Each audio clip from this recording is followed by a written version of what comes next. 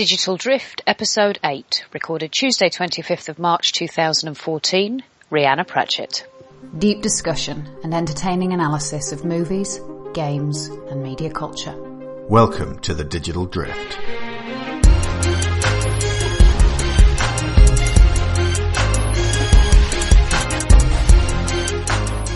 Welcome back to Digital Drift. We're very excited to have with us tonight the very talented and renowned writer Rihanna Pratchett, and we're going to skip the preamble and get straight down to business. Rihanna, hello and welcome. Hello there. Going into as much detail as possible as to why, which would you say your favourite three characters that you've written for? Well, that's a tricky one because you always have to kind of love your characters at least a little bit, even the bad ones, especially the bad ones. And by that I mean evil rather than badly written, hopefully. So I think my first one would probably be Noriko. Yeah. From Heavenly Sword. And she was probably the first really big character I got my hands on.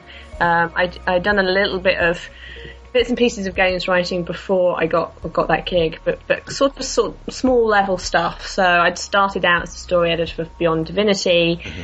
I did some level dialogue for a SpongeBob game. I did level dialogue for a Pac-Man game. And then I think the biggest game I'd done to date was mission dialogue for Stronghold Legends. Mm-hmm.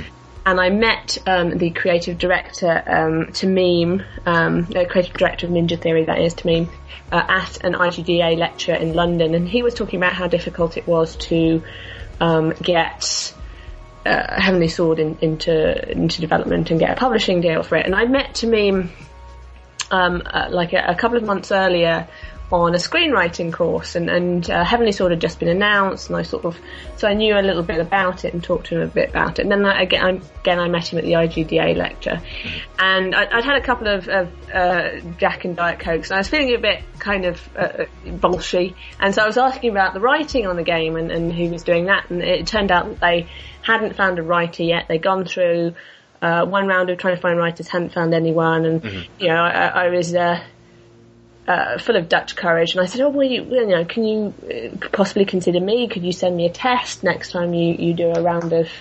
writer searching?" And he said, "Oh yeah, sure." And I thought, God, that's the last I'm going to hear from him. And then 4 months later, someone from Sony got in contact with me and sent me a writing test over Christmas, and I sort of put it together. And actually, the scene I did for Noriko for that wasn't actually in the game, wasn't ever actually intended to be in the game, but sort of helped set things up. It's actually been one of my favourite scenes from Heavenly Sword that was never in the game. And it's actually been one that I sent out as a sample. But one of the reasons I enjoyed writing Noriko, and especially her relationship with Kai as well, which was really such a central motivation for her character, was the idea of what warriors have to give up to lead a warrior life. And this was kind of taken from a Conan movie. No kidding, Conan and Aliens, knowledge of Conan and Aliens has helped me get jobs in the games industry. Nice. I'm not kidding. So all the movies I watched during the 80s have really sort of helped me. Us too. So all the developers of we kind of watch similar stuff, but I'm actually kind of looking this up online as I'm telling you this. Say Conan movie. Do you mean the Conan movie, or one of the terrible ones that followed afterwards? Well, there's only two that I really count as a Conan movie. There's Conan the Barbarian and Conan the Destroyer. Yeah.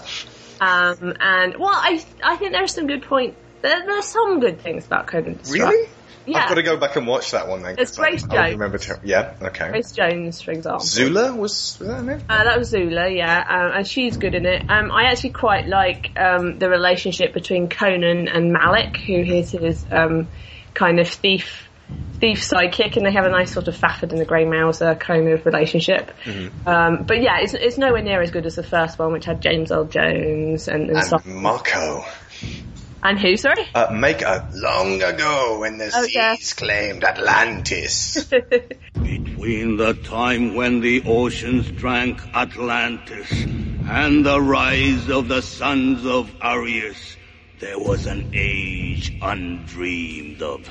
And unto this Conan, destined to bear the jeweled crown of Aquilonia upon a troubled brow. It is I, his chronicler, who alone can tell thee of his saga. Let me tell you of the days of high adventure. Yeah, I have that Basil Polidorus soundtrack, actually. That It'll get you up in the morning. Yeah, it's a good one. I'm just looking it up now because I want to find the right quote for you. And I'm always paraphrasing it, and I want to kind of get it right. It's astonishing that you love Conan. If you've ever listened to the John Milius and Arnold Schwarzenegger commentary on that film, it's one of the most sexist things in the world. I was getting laid a lot in this movie. I know. It was amazing. All of a sudden, has to listen to the women problems. Even then, in this prehistoric times, women were already in the jury, huh? Yeah. But the worst was Grace Jones and Conan, too. Really? Oh, she damaged more people than you can think of. She's gorgeous. Yeah, she's really good here. Terrible waste to throw her over, huh? I would say. Another waste. We kill so much beauty in this movie. Oh, this is where the orgy. Yeah. I remember she was like totally sweating and oiled up. Yeah, but on the other hand, that especially in the first Conan, you had Valeria, who was the sort of barbarian thief. The Valkyrie. Well, I don't know if she was a Valkyrie, though. They said about 20 times in the film, so they thought she was, but yeah, I completely get she was a little bit. When I saw Sandal, I fell in love. I mean, Sandal is a Valkyrie, but she's a Valkyrie. So that she becomes a Valkyrie. There she is as a Valkyrie. And if you believe that, he also believed there are Richard Simmons Jr.'s running around. That is funny. They made her turn up towards the end in like a shiny, sparkly costume. Yeah, like a disco Valkyrie. Yeah, but she doesn't look like a Valkyrie most of the time. She just looks like a sort of a female Conan. Yeah. An equal. Yeah, and she is, she gets some great lines, do you want to live forever kind of lines, and there is a great little sequence in that where obviously she falls in love with Conan. He wants to go after Thulsa Doom and avenge his family, and she's kind of got something that like she's never had before in her life, and I'm just trying to find I really want to find the right quote for you.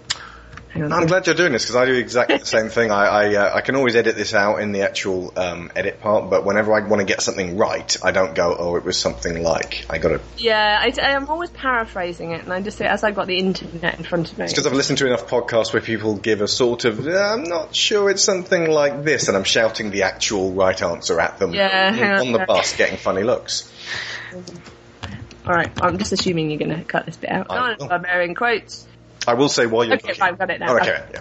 Okay, so this is the Conan quote that I remembered, and it was in my interview about Heavenly Sword, and I was talking about what it means to be a warrior, and this quote sort of came into my mind, and it's when she's fallen in love with Conan. He's all after Thulsa Doom, take revenge on him for wiping his village, killing his mother and father, etc., etc. And she's discovered something she's never had before, and she sort of makes a plea for him to basically turn away and stay with her, have lots of sweaty barbarian sex, and kind of enjoy themselves, and not go on what she thinks is a kind of death mission. And she says, all my life I've been alone. Many times I faced my death with no one to know. I would look into the huts and the tents of others in the coldest dark, and I would see figures holding each other in the night, and I always passed by. I thought that's what it means to be a warrior, is to give up that human connection, the human emotions, and to live life as an outsider and not get that sense of love and community and belonging with another person. And that's what I felt Noriko was like to start with. Her tribe had been sort of ostracised, and she'd been almost ostracised from her tribe, and she'd always tried to be this sort of stoic, good warrior figure, good daughter, good warrior, and she never sort of let herself feel. Mm-hmm. And, as she actually sort of sacrificed her life to the sword, as she became closer to death, she actually learned how to live more. Yeah. And, kind of embraced her emotions, and, kind of went through a whole sort of arc trying to kind of work out a few things along the way. And that was quite, very interesting for me and quite satisfying. I really liked doing the relationship with her father and her relationship with Kai as well. Yeah. So she was kind of really the first character I could really get my teeth into. All my life I've had a recurring dream.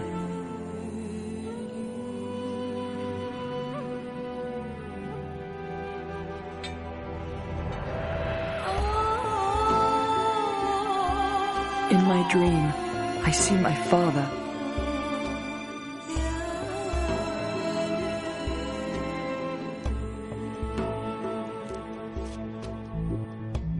He is standing above me. He raises the sword above his head. I try to call out to him and tell him to stop, but the sword strikes down.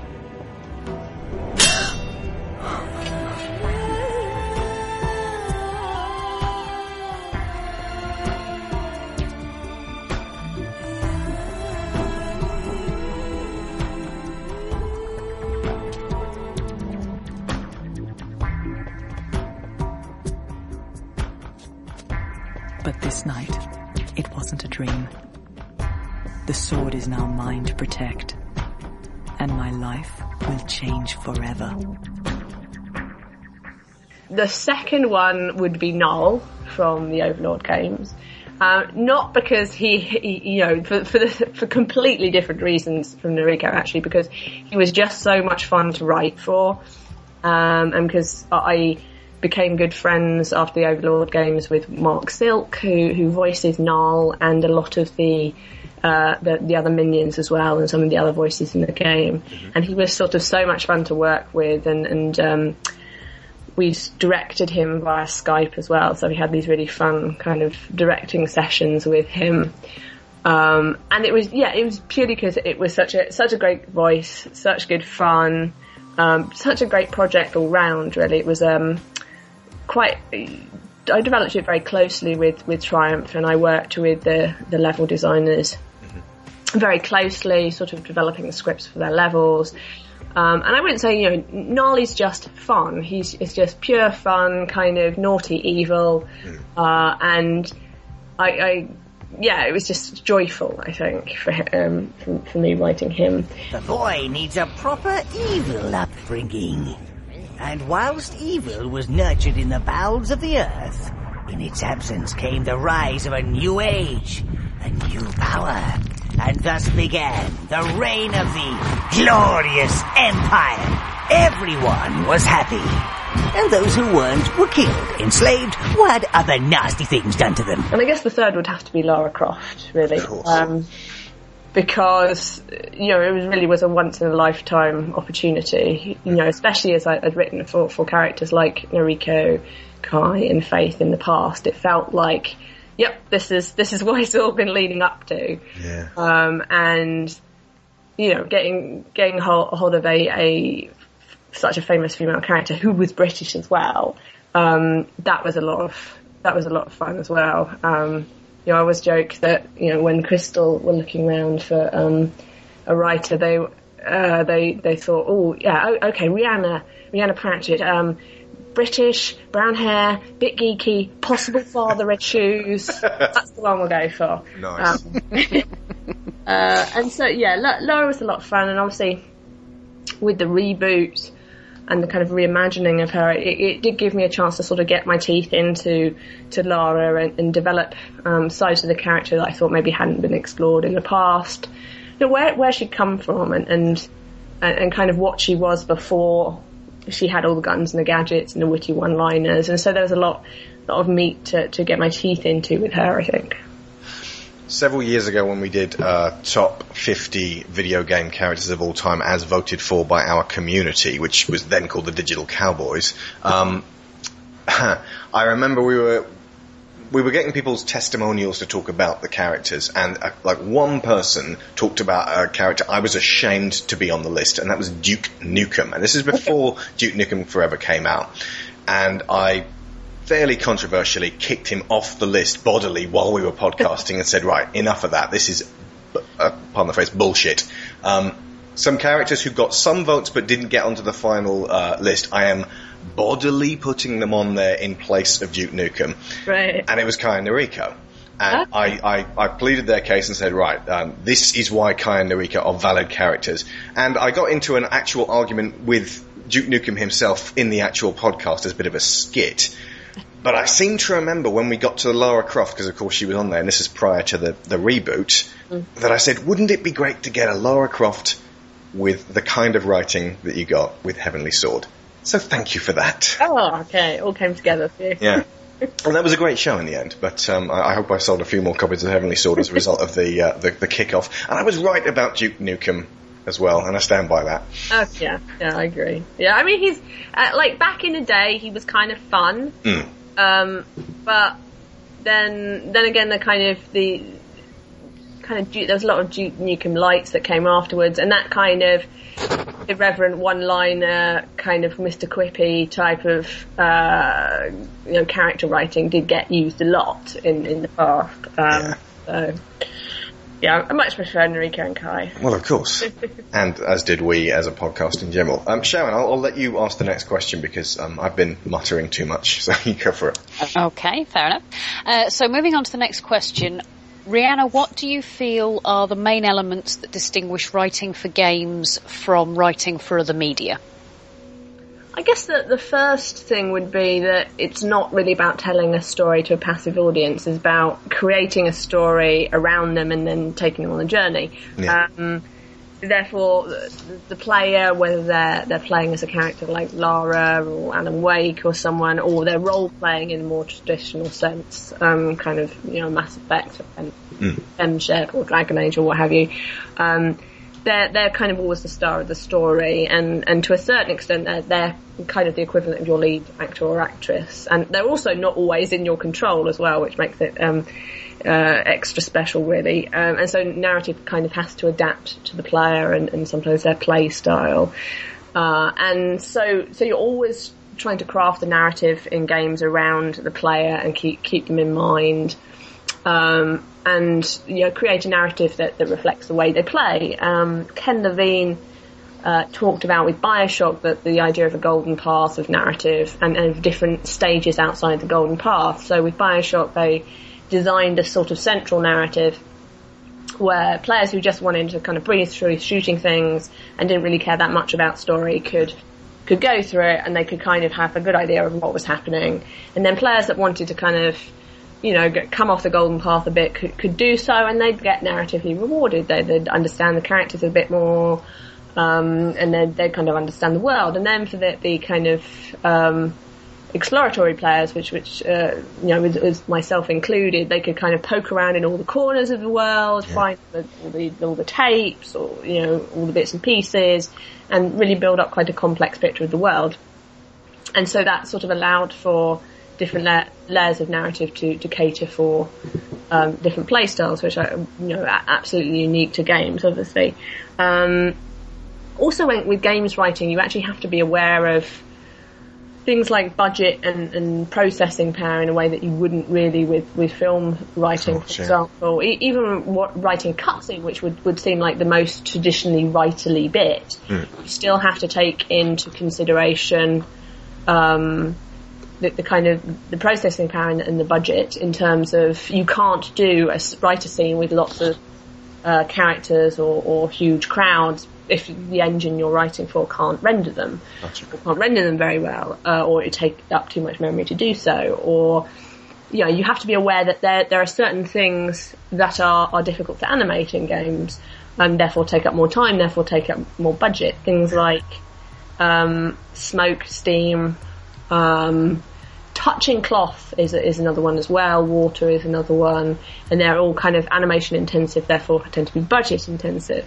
And this is often why you'll see characters in games, and you can look for it that have their mouth covered for inexplicable reasons. Nice. Because they don't want to have to animate lips, which it actually is the most expensive facial animation is the most expensive thing in games, really, to want one done well, and that's actually the opposite of movies. So in movies, the cheapest thing you can do is just someone talking, and the most expensive thing you can do is buildings exploding all over the place.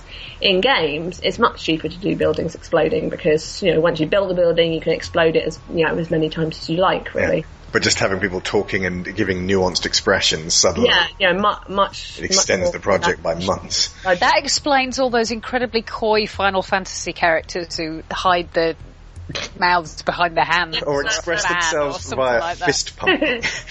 Yeah, that's it. You can't, once you know what to look for, you can spot it popping up in games. You may have broken games for us, thank you. Sorry.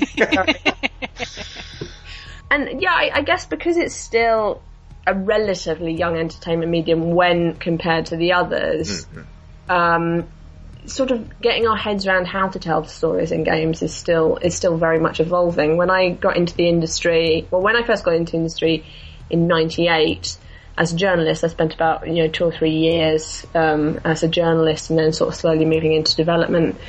When I moved into development in 2002, the narrative question was, should we use professional writers? Which it seemed ludicrous to me, because it's like, well, you use professional artists, professional programmers. Why would you put something in your game that's not been done by people who are trained to do that? And over the kind of decade that I've been involved, the industry has gone, well, okay, then we'll use What were their reasons for... Did they actually give you any reasons in the past of why they might hold out on that? Are there downsides to getting professional writers on? Or well, I think they don't know what to do with them sometimes. And that's kind of been, once they moved on to professional writers, knowing what to do with them, and the writers themselves knowing how they should be used, that's kind of what the industry is still wrestling with. So there obviously have been people that have written for games, throughout the time there's been writing for games, but they weren't normally doing this kind of thing I'm doing now, getting out there, talking to people, about the characters they create, the worlds they create, what goes right, what goes wrong, how to Not as front facing. Yeah, there was just, they're in a dark back room cupboard, allowed out to interact with people, and obviously that's changed a lot over the years. We've now got things like the Writers Guild supporting games writing with awards and things like that. You've got the GDC Narrative Conference and things like that. So it's evolved a lot, but as a whole, the narrative literacy in the industry is quite low when compared to other entertainment forms. And so we're kind of all trying to get our heads around storytelling games, the different ways of doing it, and the positives and negatives of each different way. And so that's kind of what's happening at the moment. You do have your big guys coming in, the Last of Us, the BioShock Infinite, that kind of have writers in charge, and they're doing great things. And likewise in the indie space, things like Thomas Was Alone or Papers, Please are doing really interesting things with narrative. But there's a big middle ground that's still sort of floundering and trying to work out what to do and how to kind of utilise the storytelling that AAA has with the kind of innovation of indie, and still they don't get the budget of the AAA, and they don't necessarily get the freedom of indie. So I think there's some interesting stuff happening at both ends, but there's a lot of not quite knowing what to do in the middle. I think the kind of middle ground is sort of searching for a way of distinguishing itself at the moment. So yeah, we're still all kind of learning, and as my fellow games writer Jim Swallow likes to say, there are no maps for these territories, and so everyone is kind of learning. Developers are learning how to work with writers, how to work with narrative designers, how to incorporate them into a team, and likewise writers are coming to understand why designers might be arguing against some narrative going into this section of the game, or why they want this mechanic, and so writers will kind of understand how they need to be used, what questions to ask, what communication loops to sort out. And so everyone, it's interesting times for that reason, I think. But it's heading in the right direction.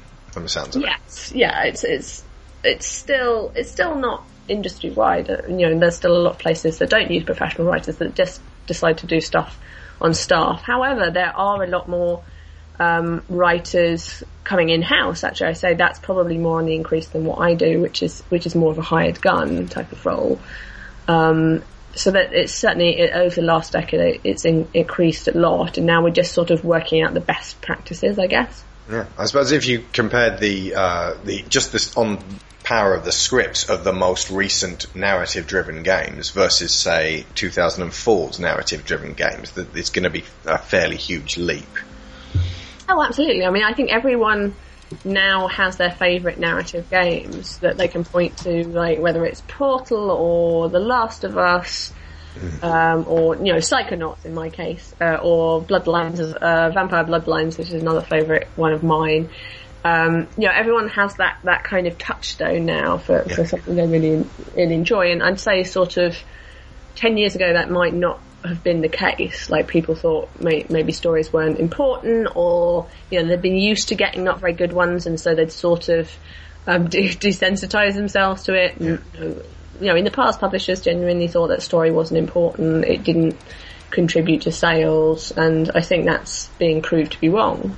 Well, I'm looking at some of the best games of 2004 in a list here, and the three at the top that I found that are narrative driven: Half-Life 2, which is excellent back in its day, still holds up today. Chronicles of Riddick: Escape from Butcher Bay, surprisingly good, better than the Riddick movie, definitely. And Grand Theft Auto San Andreas, of which GTA 5 is now eons better than. So that's definitely improving on that side of things. So maybe it wasn't too bad that long ago, but there's definitely more thought-provoking games now, I believe, than there were. Oh yeah, I mean those are three very good examples. I mean, for a long time people were pointing to Half-Life 2 as being the big, that's the one, or Portal actually. Valve were the kings of that, and I think their sort of crown has been maybe shuffled over to Naughty Dog, or shuffled between... Well, not doing anything for years will do that. Shuffled between kind of Naughty Dog and Irrational, I think. I mean, maybe Ninja Theory, you could possibly put them down. Yeah. I mean, I've not played Devil May Cry, but I've heard good things about it. And Did you play Enslaved? Also, I enjoyed Tony Addis. Enjoyed it. That was Alex Garland, wasn't it? Yes, it was. Yeah, that's been an example of a Hollywood writer coming in and really sort of becoming very involved in the project and contributing very well, whereas I've heard lots of horror stories about sort of so-called Hollywood writers being used and they've burnt all the budget and they've not been able to do the job that was needed, and some poor games writers had to come in at the end with and had to do the work for half a potato and have to kind of mangle it all together, really. That's tragic. That's not something to throw out with the bathwater. No, I think it is, again, it's this getting to understand how writers work and how writing works, and it's not just a case of let's get someone from Hollywood in because then they will bring their magic pixie dust and swing it will be fine. And there was a vogue for that, and I think it might be, and I say Alex Garland is the success story for that, although Enslaved didn't sell massively, it did pretty okay with the reviews, quite well, and I think one of the CODs, and I kind of get confused about where they are number wise. I think COD had the writer of Dark Knight Returns, I think, doing stuff for them. Maybe it was the Ghosts one. Dark Knight Returns, as in Frank Miller. Do you mean Rises? Rises. Oh, duty. Bear with me 1 second. Carry on. It was Call of Duty Ghosts, apparently. Yeah, and they had a big sort of Hollywood person coming in, and I don't think Ghosts did that well, so I don't know how much that was down to the story, but it's probably down to at least partly how writers get used and how it gets integrated with gameplay, really. what order does it usually take place in? I think I should already know this one, but do they bring in the writer after a lot of the assets have already been done, after the basic story has already been fleshed out, and the writer puts fancy words to the otherwise basic utilitarian stick block words that they've already got, or what? It does depend, really. In that's kind of how it used to be done, and to a certain extent that's still the case, but the assets that you will have to work with as a writer can change depending on the type of game it is, what time you've been brought in, and how seriously the team takes narrative. So often you will come in and there will be some bits there. I always talk about like it's like a Dr. Frankenstein's box of body parts, which is sort of pushed across the table to you, narrative body parts, and then you're never quite sure what's in the box. Right. You've got to make a monster out of them. And make sure it sort of, walks and talks and doesn't savage small children and that kind of thing. Hang on, let me just amend what I said earlier. It was David S. Goyer, writer of Batman Begins. Batman Begins, okay. I knew it was one of Batman's. Yep, and he did Call of Duty Black Ops and Black Ops 2. Okay. Sorry, carry on. Maybe it was, I thought there was someone on Ghost. There was someone big on Ghost. I don't know. Let me check. So you were talking about Frankenstein's monster of body parts. Well, very evocative image you were putting out there. Frankenstein's box of narrative body parts. And so, I mean, for example, with Tomb Raider, they had a synopsis of the story. They knew they wanted to set it on Yamatai. They'd done a bit of bio work on specifically Lara and Ross. They had a little bit for other characters, and then they had some visuals that so sort of Alex, Reyes, Grimm, and Jonah existed as visuals first, and then they came up with a little bit of character for them, and then my job was to sort of fill everything out, redo all the characters and their relationships and things like that, keeping the same visuals, and just sort of fold in Reyes' backstory as a cop in New York, or Alex's kind of hacker backstory. So add the substance to the characters that were already established. Put the flesh on the bones, really, and then sort of fill it out. Take the synopsis, turn it into the game writing equivalent of treatment, which can get called many things, but we call it, what do we call it? The meta script. That's it. Meta script, and that's sort of a little bit like a treatment, and that usually fleshes out each scene, how animation intensive it is, how long it is, etc. And then onto kind of a script that, I mean, we did it in a traditional 3-act structure, even though it kind of, games aren't really 3-act structures. They're sort of more like TV shows in some ways. So, but we just kind of wrote it in 3 acts for kind of neatness and because of the way that the different levels were being developed. And so, usually, I mean, I've spoken about Mirror's Edge in the past. The whole game was designed by the time they got me on board, and that was because they hadn't been able to find a writer, and so they had to keep doing something. So they were sort of building levels that they thought were cool, and there was no sort of narrative linking in them, and therefore my job, I had to go back and work with what was there mechanics wise and level design wise, and create a story around that. So it is kind of like trying to write a movie when all the sets have been built that people thought were cool, rather than because that's what was needed for the story. So it's kind of a very weird backwards way of working. Yeah. Work with what you've got rather than sort of being the god in your own world. Yeah, absolutely. And it's just like that what you've got can change from project to project. So this is how I coined the term narrative paramedic. Nice. I think that was my term. I should have copyrighted it somewhere, like David Freeman copyrighted Emotioneering. I actually immortalised it onto a pin badge. I don't know if that counts as copywriting, but I made little pin badges that say narrative paramedic and story robot. Nice. And I give them to my game writing friends, or anyone in games writing, like Amy Hennig, Tim Schafer. They've all got my badges.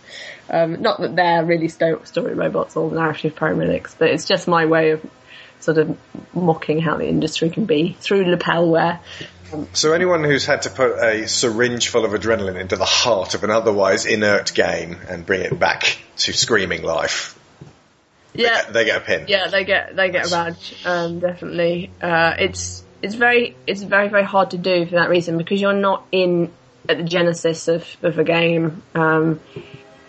You do sometimes think, oh wow, if you'd only got me in like a year earlier, what I could have brought to it and stuff. But again, it's getting developers used to working with writers, and sometimes they just don't know how to incorporate them into the early process, or they don't know where to find one, or they don't know where to find the right one. And so you can see why they've kind of looked at like Hollywood and stuff to try and sort of fill in the gaps, but it doesn't really work that well. You work for Hollywood? You're used to being decked around. Come and help our game. Brilliant. But even having worked in film, the level of dicking around is higher than... Yeah, they don't have it sussed either. Why they would... Yeah, it does make you quite robust, actually, working in games, because the level of dicking around is so enormous that it toughens you up for everything else, I think. This segues so neatly into our next question. Okay, go for it. It's given supreme power, how would you change the way, and you can think of many ways if you like, the way writing is currently handled in the games industry? I think I'd get more writers in charge. Nice. But make sure they were writers that had a good design ethic as well. A good grasp of what it takes to put a project together, rather than just Yeah.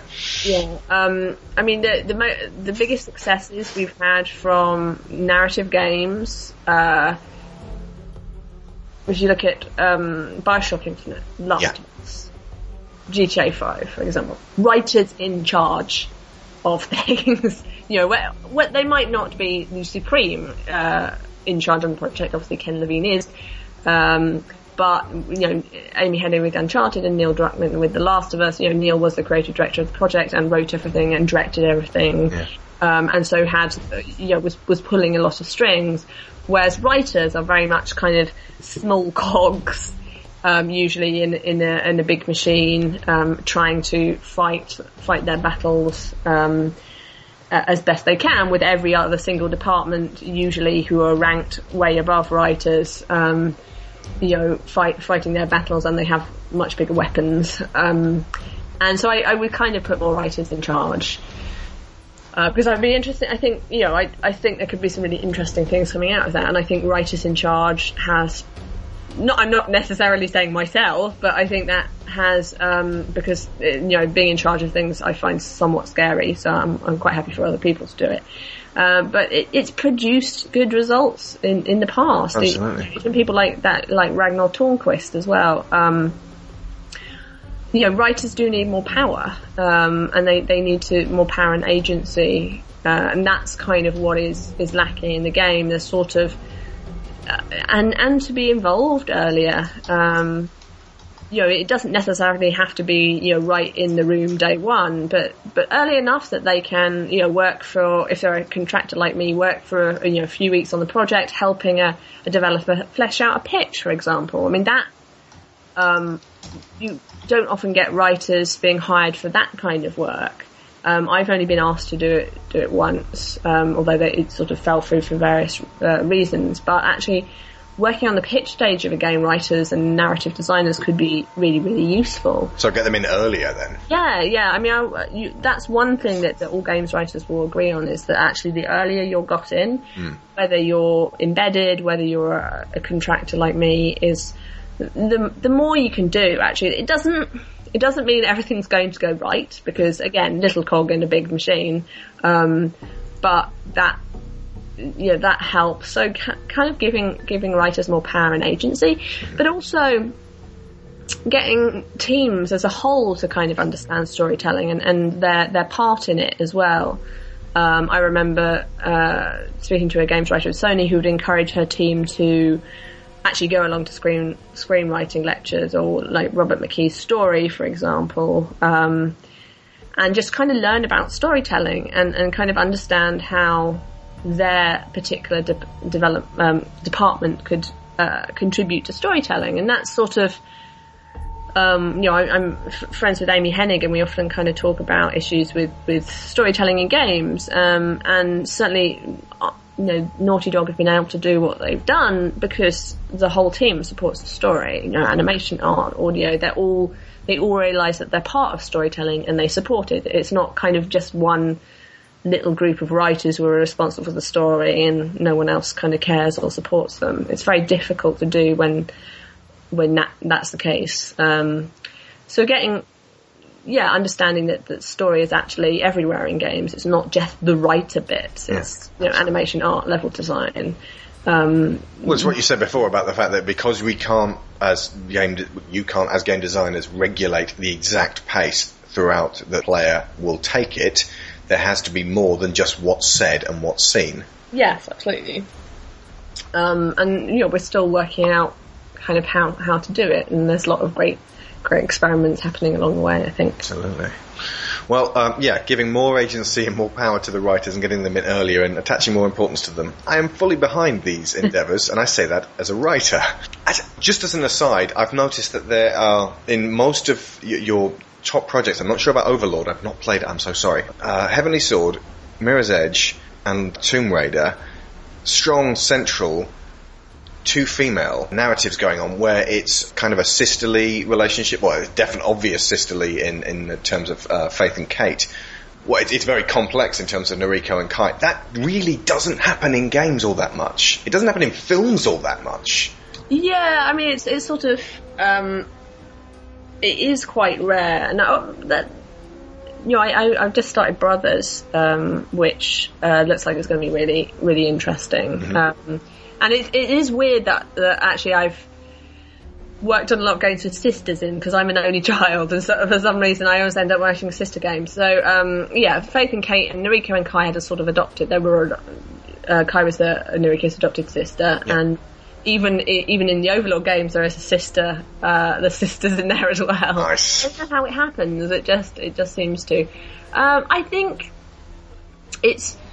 think the industry is sort of moving a little bit towards exploring relationships that are not about boy-girl love. Yeah. Which tended to be that if it was about love, it was boy-girl love, that was it. And I think with games, there's been a move as male game designers grow up and have kids to have more paternal relationships depicted, whether that is in BioShock Infinite or in Last of Us, or I'm trying to think. Oh, what were the other good examples of? I guess BioShock 2 as well had a sort of paternalistic angle to it as well. So I think that I think as the industry matures in terms of storytelling, they are looking for different ways of tapping into the kind of emotions that unite us, really, and the commonality of mankind, and that it's just not, that we can do things that are not necessarily about boy-girl love, but it can be familial relationships and the difficulties and traumas and wonderfulness of that. And certainly that was particularly the relationship between, I guess between Faith and Kate and between Lara and Sam. There's been a lot talked about the relationship between Lara and Sam, and I know Gail's been doing a little bit more about it in the comics. But just sort of female friendships depicting that on in games is quite rare as well. And again, it gets rarer in movies. Stories about women and are it's sadly in the minority. And I've been very lucky to be able to work on the games I have. I've not necessarily gone out there going, I must find projects with female leads. they've sort of found me for very different reasons and through very different routes. But I don't think there's any other games writer that has worked, male or female, that has worked on 3 different female-led titles. Yeah. Can't think of any. That's bring to mind. So that's pretty cool. I've got the covers of Edge with Lara, Noriko, and Faith on that my fiance got. Nice. Framed for me at Christmas, and I looked at that and thought, that's kind of cool. I like that.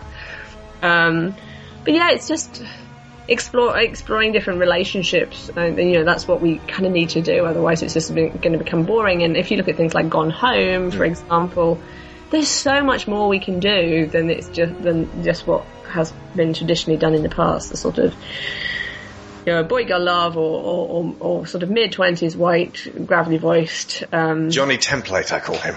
Yeah, or I call him Whitey McStubbly Face. That's pretty much the same guy. Yes, I know him well. And it's the industry seems to be slowly moving away from that. But it's still. But he's our life raft. We can't let go of Whitey McStubbly Face. Yeah.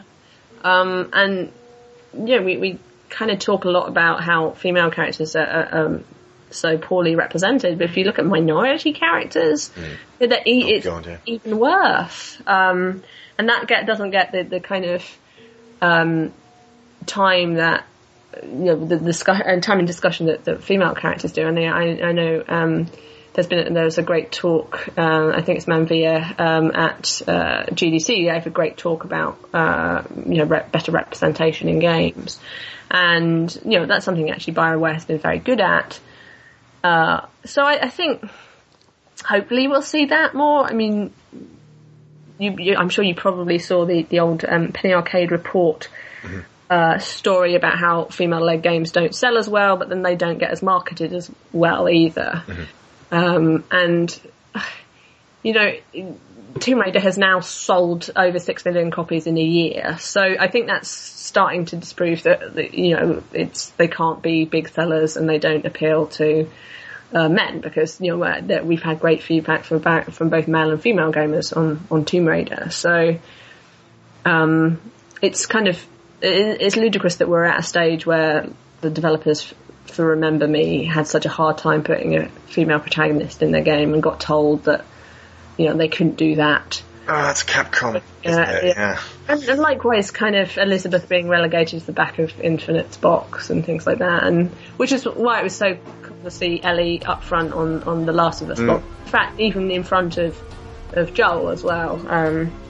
And it's weird that those things are still an issue for us. It makes our industry come across as very archaic and slightly Victorian. Yes. Did you play Heavy Rain? I played a bit of it. If you're feeling uncomfortable about in any way talking yang about David Cage's writing, don't worry about it. But I can say that Madison's writing drove me crazy. I don't know. I can't remember much about the writing of Madison, although I quite liked the cop in Fahrenheit.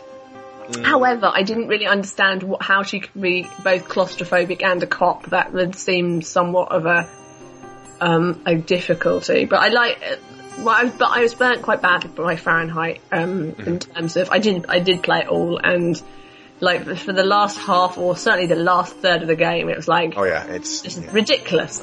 They're just making it up as they go along. The term is it goes to bollocks. Yeah,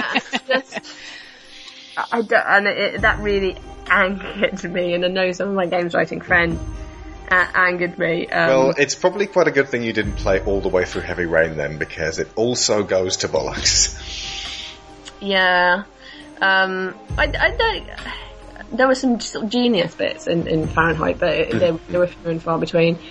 Yeah, I have that, and I've got Beyond, and I'm kind of glad that someone like David Cage exists that are doing games like that. I think that was important that that's there's that diversity out there, and players do get that choice. And then there's a dialogue and discussion, and people do think more about performance and character and journey and things like that. I mean, I'm glad Stanley Kubrick existed. That doesn't mean that several of his movies don't drive me nuts.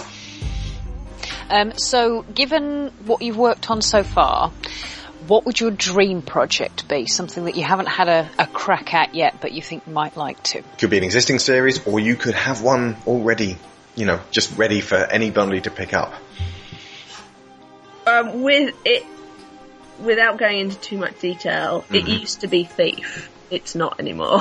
Aha. Having worked on the Thief game, it's not anymore. It used to be Thief. Yeah, that's it. So it used to be Thief. That was a complicated project.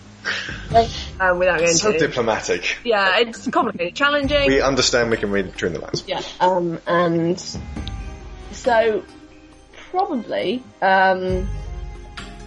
if they ever did another Vampire the Masquerade Bloodlines. Wow. Oh, interesting.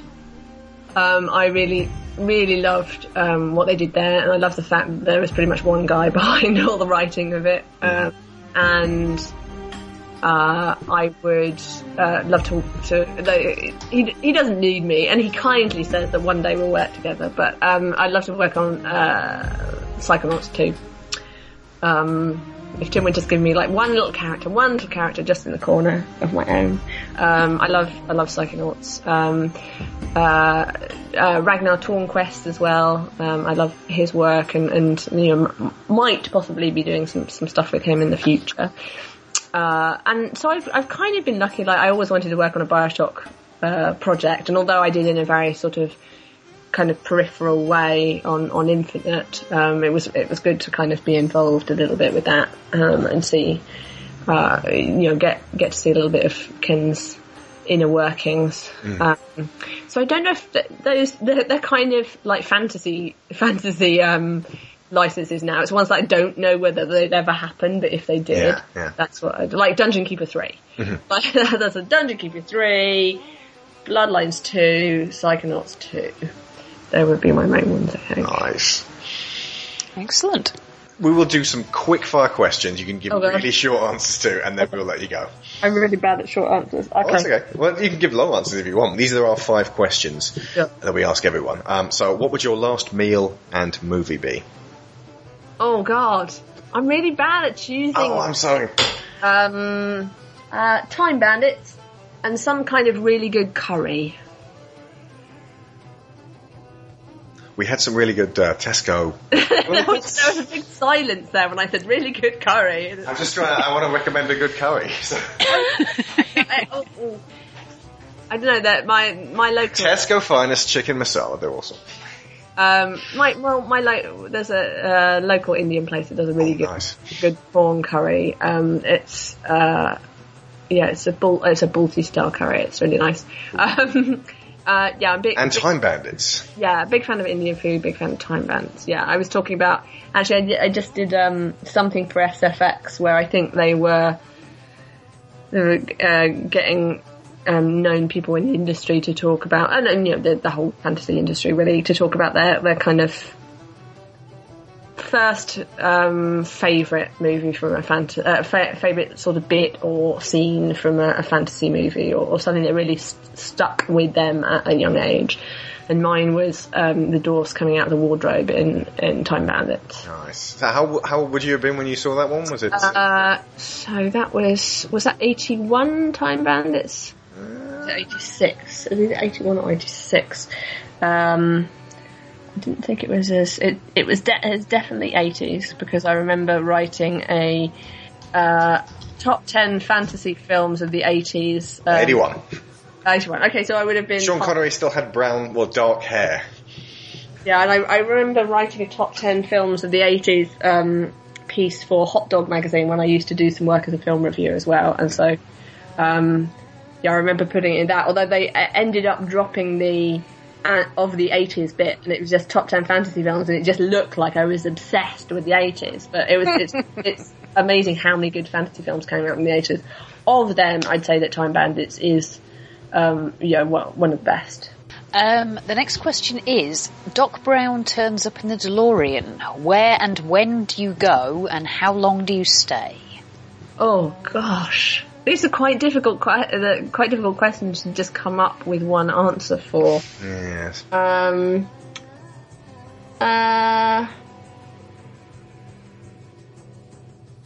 don't know. I think I would have liked to have been present in the villa that Mary Shelley stayed in with Percy Shelley and Lord Byron and I can't remember, I think the gentleman who came up with a story called The Vampire. Where that night I think it was it Ken Russell that did a film called Gothic, where it depicted that night.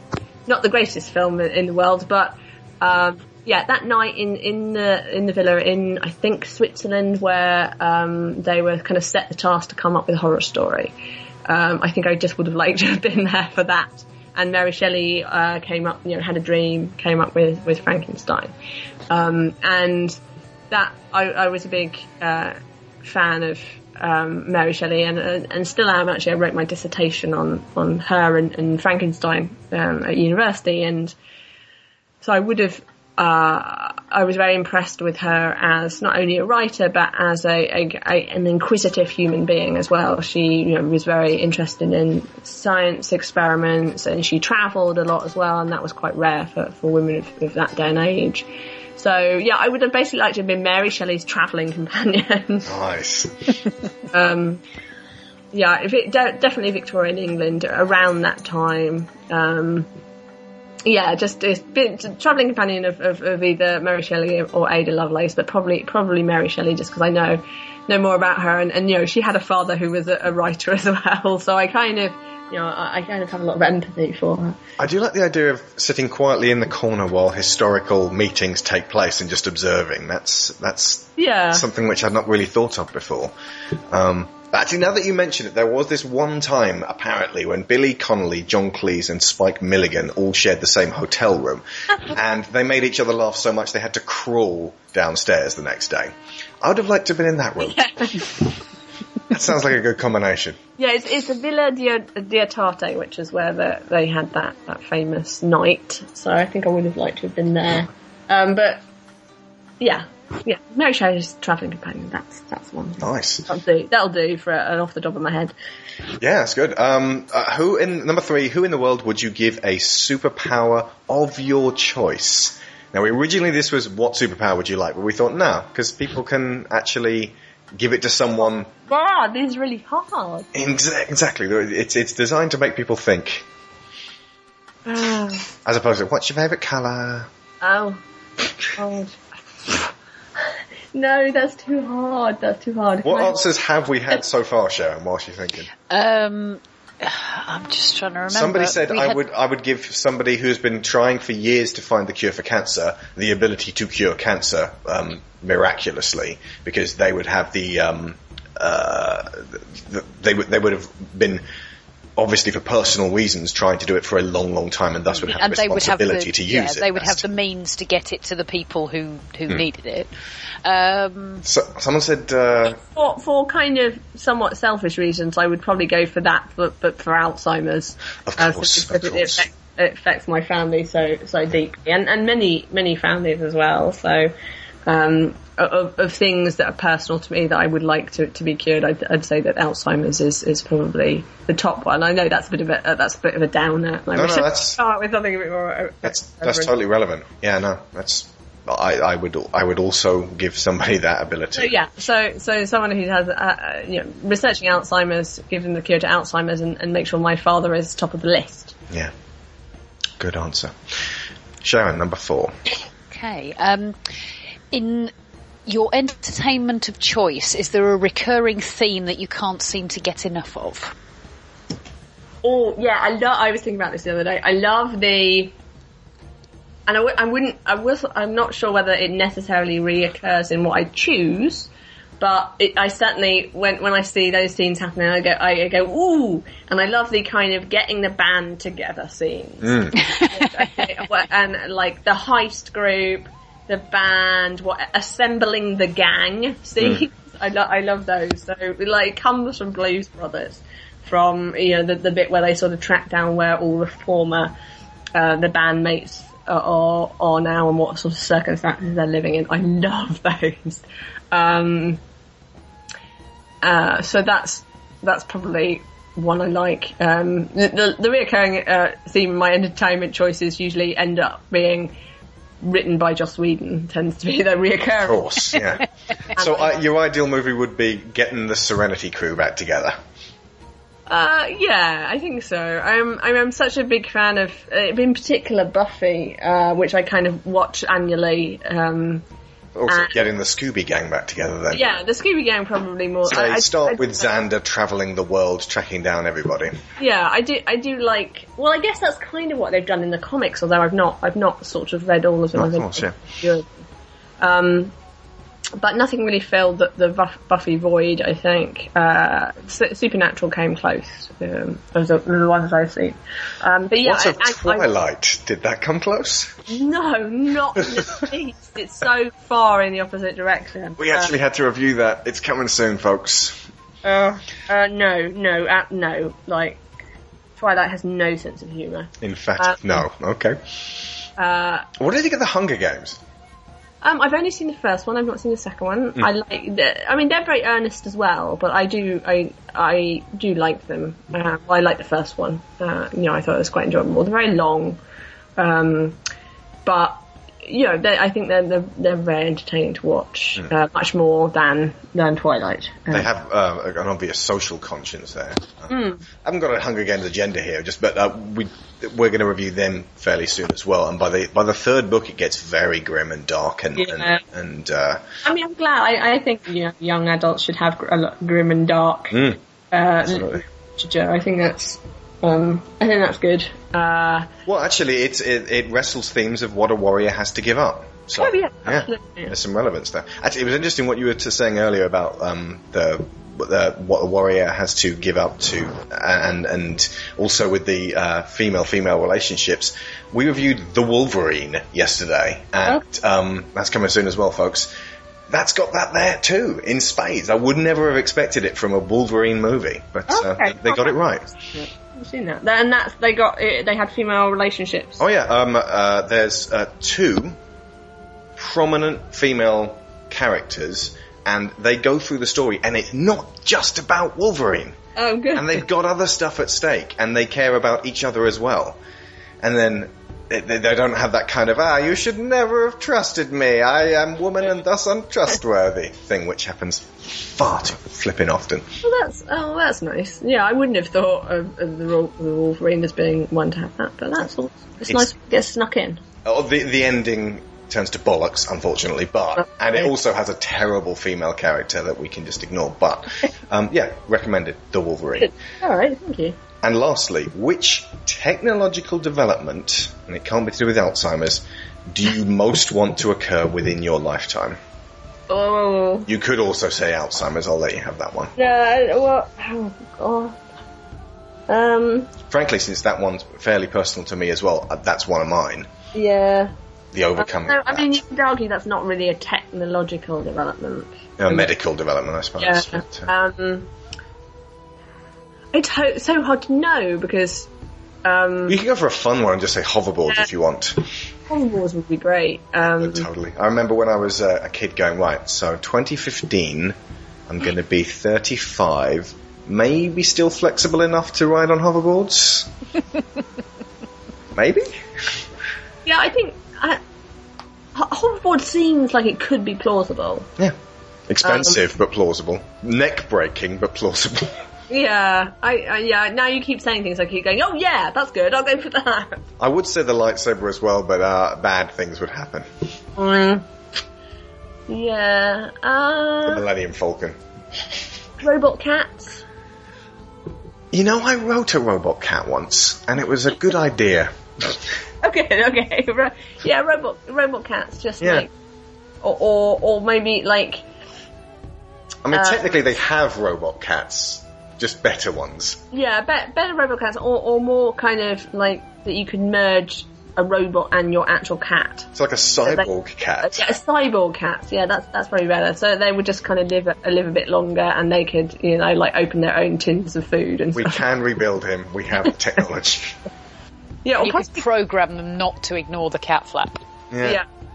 I mean, or even cat cloning. Like my mother, I think my mother read about cat cloning, and she's sometimes gone to my dad. Oh, I think we should get this cat cloned. I don't think it ever happens really, but when you get a really good cat, that when it really does all the things a cat should do, he kind of wanted to kind of preserve that. We definitely had some cats in the Pratchett household which we would have cloned or turned into cyborgs. But then you have the question of, could a cat's soul be cloned as well? Because you'd have to, feasibly its body.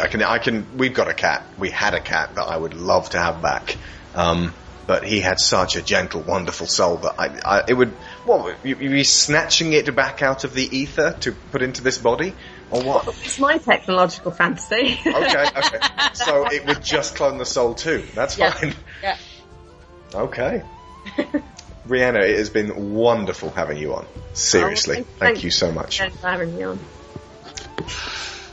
Sharon, do you want to wrap us up?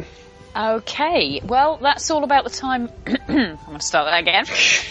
He even wrote it down for you. I know, I'm sorry, I read it the wrong way round. Okay, well, that's about all the time we've got this week. Rihanna, thank you so much for joining us for this one. You've been at the top of our list of guests for a very long time, and it's been both an honour and a pleasure having you here. And I have kept quiet in the main part because I've been trying very hard not to go all fangirly. But thank you very, very much for coming on. Oh, you're very welcome.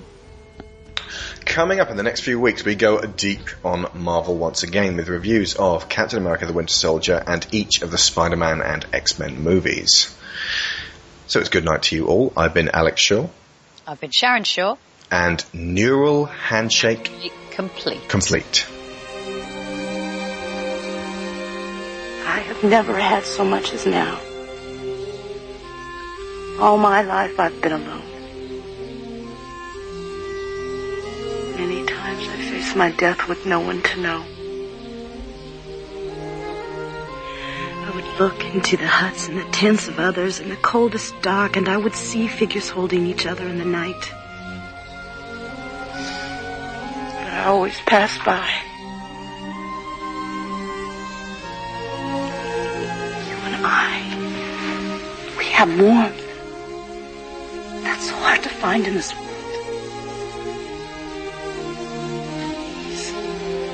Let someone else pass by in the night. Let us take the world by the throat and make it give us what we desire.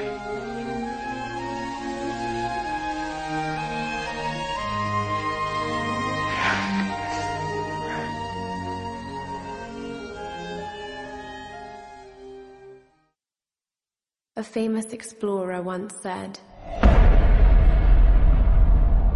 that the extraordinary is in what we do, not who we are.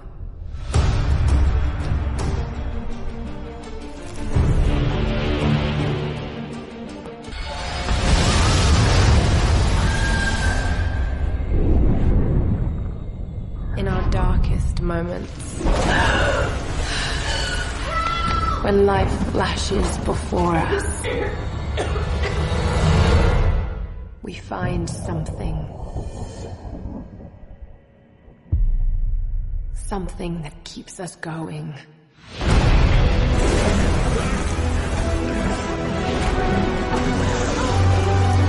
Something that pushes us.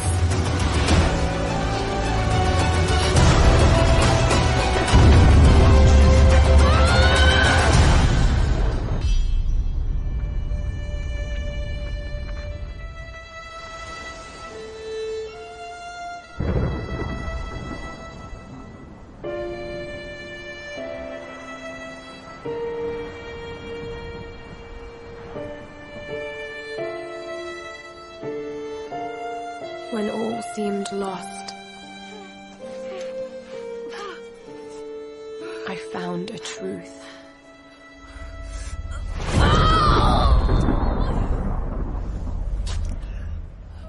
And I knew what I must become.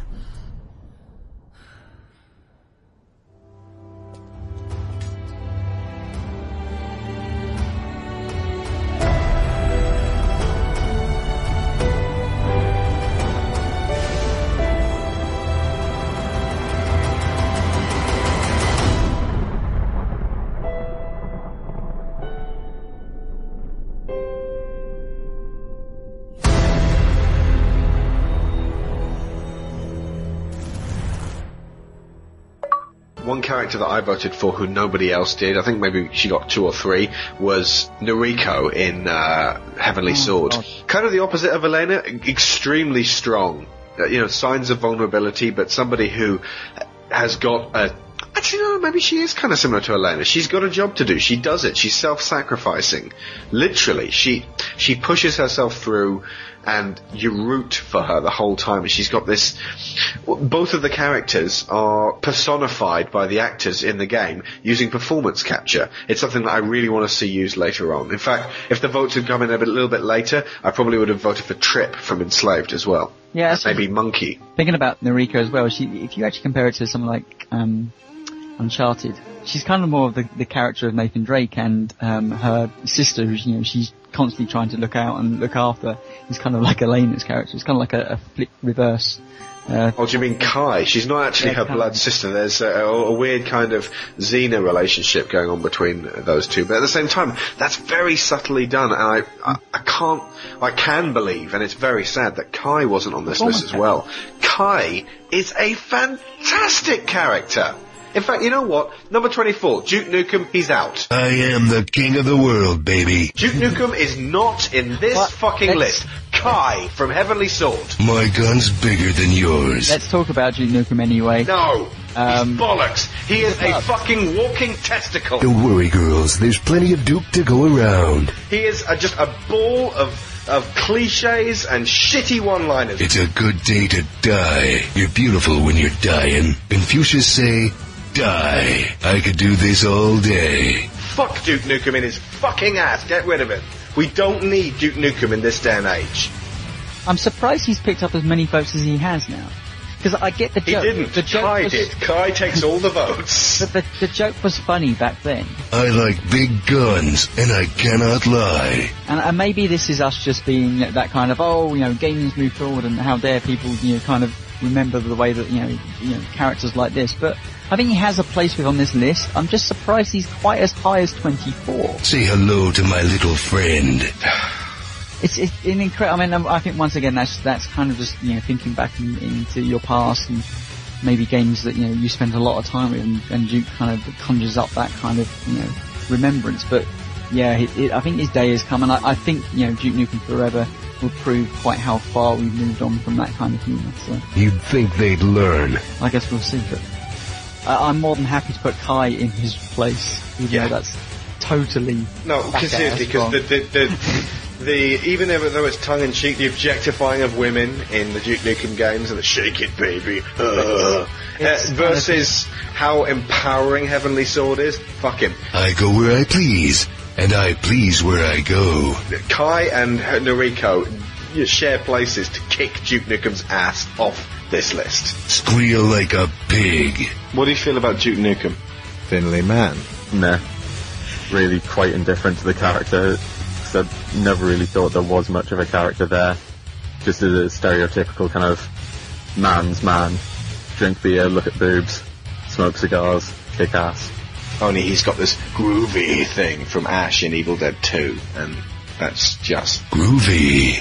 Funny back in 1997. I love the smell of bird crap in the morning. Okay, so Duke, you're off the list. You talking to me? No. Get out of here. We don't want you. Now I'm really pissed off. You've had your day. Go. I'm not gonna fight you. I'm gonna kick your ass. Go away. Hang your head in shame, Duke. You invincible headshot scripted cheater. Don't let the door hit your ass on the way out. I hate to kick my own ass, but it's gotta be done. So there is life after death. Noriko has spent her life in the belief that she should have been born a son to her father and thus a worthy bearer of the Heavenly Sword. Kai, however, witnessed something so horrible that she became mentally divergent and regards her original personality in the third person, so as to distance herself from the pain. It's no accident that the man in charge of performance capture was Andy Serkis, better known to the world as Gollum. Serkis also plays Bohan in Heavenly Sword, yet another character who deserves to be on the list. Bird or worms? It's tasty. The others. Father. Where are they? Gone. Dead? Not dead. Gone. Gone where? Master Shen said I must hide. And did you? Yes. No. Well, a bit. Please, Kai, you have to tell me what happened. I got bored. I climbed a tree. I saw those soldiers again. And? They had Master Shen and some of the others. Did you see where they were taking them? This was once a place of tranquility and learning. Now Bohan has ravaged its beauty with his mark of corruption. I can feel the suffering of my father and our clansmen there, at Bohan's mercy. And this I know.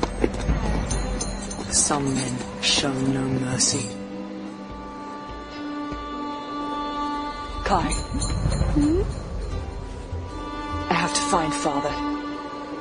You keep watch till we return. We may need you to play Twin Twang. Yes, Noriko. We'll find a place to hide. Won't we?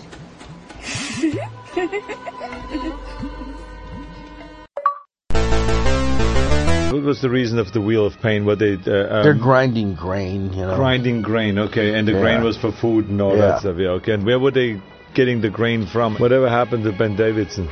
He's around somewhere. Why didn't you do a close-up on her when she was talking there? Look at the chain. Yeah. What do you call it? Chain mail. Chain mail, yeah, exactly. What do you call those? The demons. The demons. I know, but then how do you keep them in focus? Well, by getting far enough back from him. Oh, from me. Does the kid wear lipstick, or what is that? Yeah, here's the making of the sword. This whole movie has to do with that. Now he's putting it in the snow. That's me when I was young. Here's the hypnotizing that he does. Look at it. She's totally hypnotized. Then she separates her neck. Here's the guy that buys me now. Then I break his arm. Right. Just the pounding him with the head and then breaking his head. Now I'm enjoying it already. I forgot about that. Yeah. That's funny. He was laughing. He didn't laugh long. No. Oh, this when I get to know the Wolf Witch, which was another great scene. Yeah. You know, the way she looks sexy and seductive, and then she seduces me into this, into her little thing, and that's where I met Jerry Lopez. Your God lives underneath him. That's funny. Yeah, look at me sleeping there. I mean, that is funny. Oh, now she jumps. And Dina said, I ought to gross out of the people. This wolf jumping on my back. Oh! Password for armory. Get lost. Maybe I'll hit your weak point for massive damage. Monkey Peaches. Huh? The password. It's Monkey Peaches. Thanks.